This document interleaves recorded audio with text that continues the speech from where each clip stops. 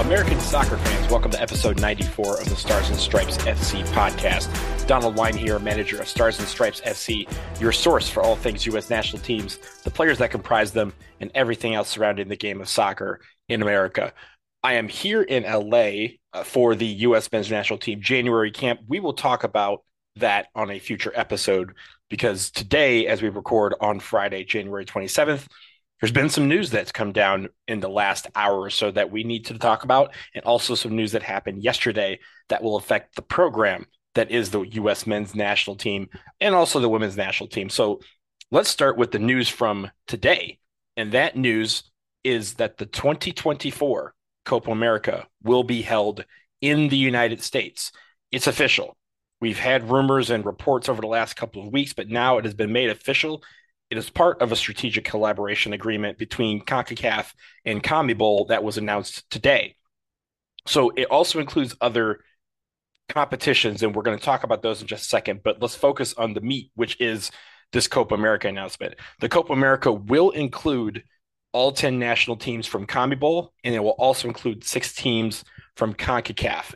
And the tournament will be co-organized by both confederations. So for those of you thinking about the rule that FIFA has where, about releasing players, both CONCACAF and CONMEBOL teams that will be a part of this tournament will be able to get their A lineups for this tournament.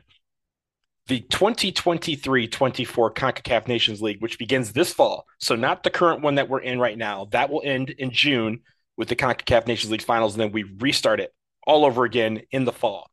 So the 2023-24 edition of the CONCACAF Nations League will determine who the 6 CONCACAF teams will be. And this is the big twist. According to Jonathan Tannenwald of the Philadelphia Inquirer, the U.S. men's national team will not get an automatic bid to the tournament as host. They have to qualify like everybody else, and they will have to do it through the next edition of the Nations League. So while that is something that wasn't expected, in most tournaments you have the host nation getting an automatic bid, but this time around the United States will not get an automatic bid. But I think it gives them a chance, a huge opportunity to play competitive matches ahead of the 2026 World Cup. And if they qualify for Copa America, which in all likelihood they should, I mean, they absolutely should, but in all likelihood they will, it will also give them an opportunity to test themselves against some quality competition, even if we don't get to travel. And that might be the most disappointing part, is that we as fans will not get to travel to South America for this tournament. South America will be traveling here to the United States. But it gives this nation, the United States, it gives our World Cup sites a chance to test logistics, security, and other details in preparation for the 2026 World Cup. So that is about Copa America. In addition to Copa America, as part of this agreement between the two confederations, there are 2 other tournaments that are going to be affected by this. The first one is the CONCACAF W Gold Cup, which is brand new. It starts in 2024, and it was supposed to be 12 CONCACAF teams. The United States women's national team has already directly qualified for the Gold Cup by winning last year's CONCACAF W Championship. Of course, through that tournament, they also qualified for this summer's Women's World Cup and the 2024 Olympics. So the United States are already in this Gold Cup. CONCACAF has now invited the top 4 teams from South America to also compete in this tournament. Those 4 South American teams were determined based on the results of the 2022 Women's Copa America. So the teams will be Brazil, Colombia, Argentina, and Paraguay. Those will be the 4 CONMEBOL teams that will join 8 CONCACAF teams in the 2024 W Gold Cup. Finally, there is a club competition that is going to be created that features the 2 best club teams from each confederation. It is similar to what we had way back in the 90s, the Copa Interamericana, which was held between the winner of the precursor to the CONCACAF Champions League, the Champions Cup back then, and the winner of Copa Libertadores. Now, that ended in 1998, probably because DC United won against Vasco da Gama, and then they stopped doing it after that. But this is going to be a Final Four style club competition that they hope to play in 2024 and also every year after that. So I think what this is mainly doing is kind of creating a strategic partnership and alliance essentially between the two continents in the Western Hemisphere, North and South America. And I think the best part about it is, again, it will help increase the competition for both the U.S. men's national team and the U.S. women's national team. I mean, Argentina, Brazil, Colombia, Paraguay, all four pretty decent or really good teams. And they will also get to test themselves against the big teams of CONCACAF, that is the United States and Canada.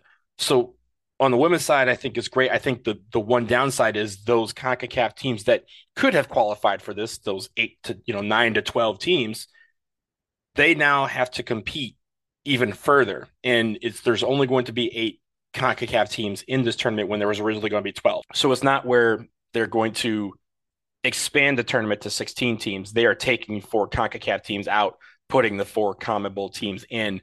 And I think that's the only disappointment on the women's side, is that they don't get to expand the tournament and give more CONCACAF teams a chance to compete against the very best that the world has to offer. But on the men's side, I think this was something that was expected. It was something that was hoped. And of course, most fans hoped that this would take place in South America. But even if it's taking place in the United States, having Copa America and being a part of it has to be the ultimate goal. And it leads to what we'll talk about after the break. A lot of things happening at U.S. Soccer, mainly at the top. Coming up, Earnie Stewart out as U.S. Soccer sporting director. We will discuss what is next for the Federation after this.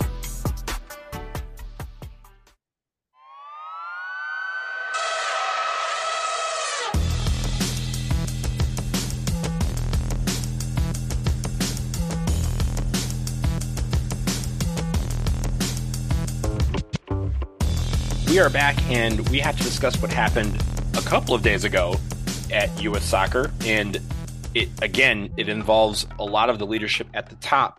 The big story is that Earnie Stewart, the current sporting director at U.S. Soccer, will be leaving on February 15th. He is going to take a similar role with PSV Eindhoven, moving back to the Netherlands where his family is. Also confirmed in that announcement is that Brian McBride, the U.S. men's national team general manager, is also out.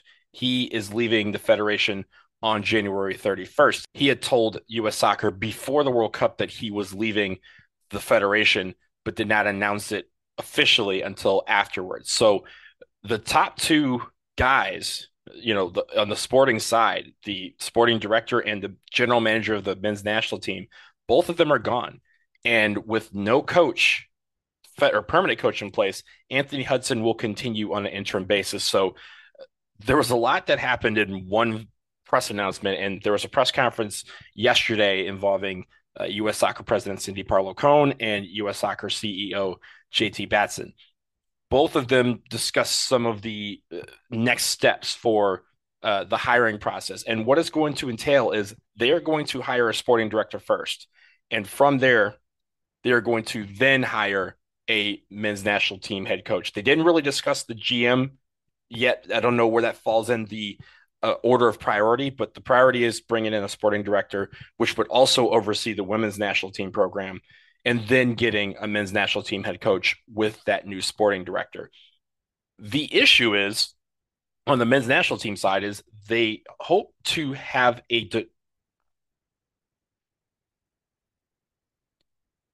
Cindy Parlow-Cone called it kind of a clean slate. That's her words that she put it, a clean slate, when describing the opportunity and the process of hiring a new sporting director, a new general manager, and now a new men's national team head coach. But here's the rub. They also don't want to rush the timetable. And I guess that's fair, but here's the issue. They said that they hopefully will have a new sporting director in place before the Women's World Cup, which starts in late July. And because of that, there will not be a men's national team head coach before that sporting director is put in place, because the new sporting director will make the hire of the new permanent men's national team head coach. It kind of feels like the federation is punting, at least for fans, punting on the Nations League and the Gold Cup. This is over a quarter of our competitive matches that we're going to have between now and the World Cup. And now, with the announcement of the 2024 Copa America and the fact that the United States have to qualify for it through the next Nations League, which starts this fall, it's possible we may not even have a coach in place until that starts. Reminder, that serves as qualification. So we have to have people in place and ready to go by then. Most people would have said, and myself included, that you should have had it ready for March, especially knowing that you were going to go through this process, and go through this process you should. But waiting until the fall is, for a lot of fans, is thinking them back to 2018 when we had kind of what fans have called the lost year. And that was no coach in place. Dave Sarakin was the interim manager for almost an entire year, over an entire year. And in that, it felt like the Federation was just stagnant in the search for a new head coach. We can talk about the process all you want, but this process needs to be transparent. It needs to be out there. It needs to be open, and fans need to know that they are working on it. I asked them directly what the priorities were with all of these, spots to fill at U.S. Soccer headquarters. They're no longer at Soccer House. And they kind of said, we'll multitask and we'll figure out how to, make sure everything's moving in the right direction. But the issue is that things are moving right now. And if we aren't moving to hire new people to get these replacements in place, then it's going to feel like another lost year in the most important soccer cycle or World Cup cycle in U.S. men's national team history coming about. We need to be ready. We only have 3.5 years before the next World Cup. We are hosting it. We are now hosting Copa America. We are hosting the Gold Cup. There's a lot of things coming up, and they will not be forgiving. They will not be kind to us because we don't have a permanent coach in place. We need to be ready. I think that's where fans are kind of concerned, because we've seen this play out before in 2018, and this is starting to look a little bit like 2018. So U.S. Soccer, I know, is on it, and they need to figure out how to remain out in the open with it. All of these things that are doing, hiring Sportology Group to conduct the search for the new sporting director, how the sporting director is coming in place, who they're looking at, what philosophies are they going to try and instill moving forward? Are they going to try and change the system that's kind of been formed over the last 4 years with the 4-3-3 and how we play as a national team, and honestly, as how we play as a program, because that has trickled down to the youth teams.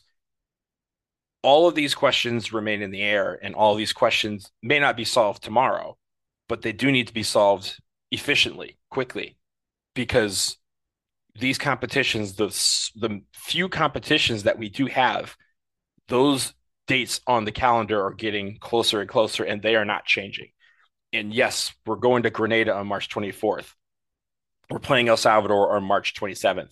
And then we have Nations League finals. We then have the Gold Cup. And then now we will have, hopefully some friendlies against some high quality opponents, but also the resumption of the Nations League, where we'll have a draw and we'll have, two new teams that will get to play. This is going to be an important year for U.S. Soccer. And it feels like, to fans, it feels like that they're punting with the coach, which seems to be one of the most important keys to this engine. And I think that's the main question, is who is going to be the coach, what candidates are going to be considered, and we can consider them all across the board. But here's the thing, the longer you wait, the more opportunity you have for those candidates to get snapped up by somebody else. And we don't want to lose out on quality coaching candidates because we decided to wait to hire a sporting director, and those coaches got hired by somebody else. So a lot of questions, a lot of answers that will come in the coming weeks and months. But I guess patience is going to have to be the key for now when it comes to the new sporting director, the new general manager, and of course, the new USMNT head coach. So that will do it for episode 94 of the Stars and Stripes FC podcast. Thank you so much for listening. We will be back very soon. We are still in the process of figuring out the future of the show after the Vox Media cut. So when we have more information, we will get that to you. Black History Month starts next week. We will have tons of content over at starsandstripesfc.com, so check that out all month long. And if you have questions or topic suggestions, as I mentioned, we are still going to be doing this podcast through February 28th and beyond if we need to, whatever happens. But we can address them on a future show. So send them to me, ssfcpodcast@gmail.com. That will do it for now. So until next time, take care.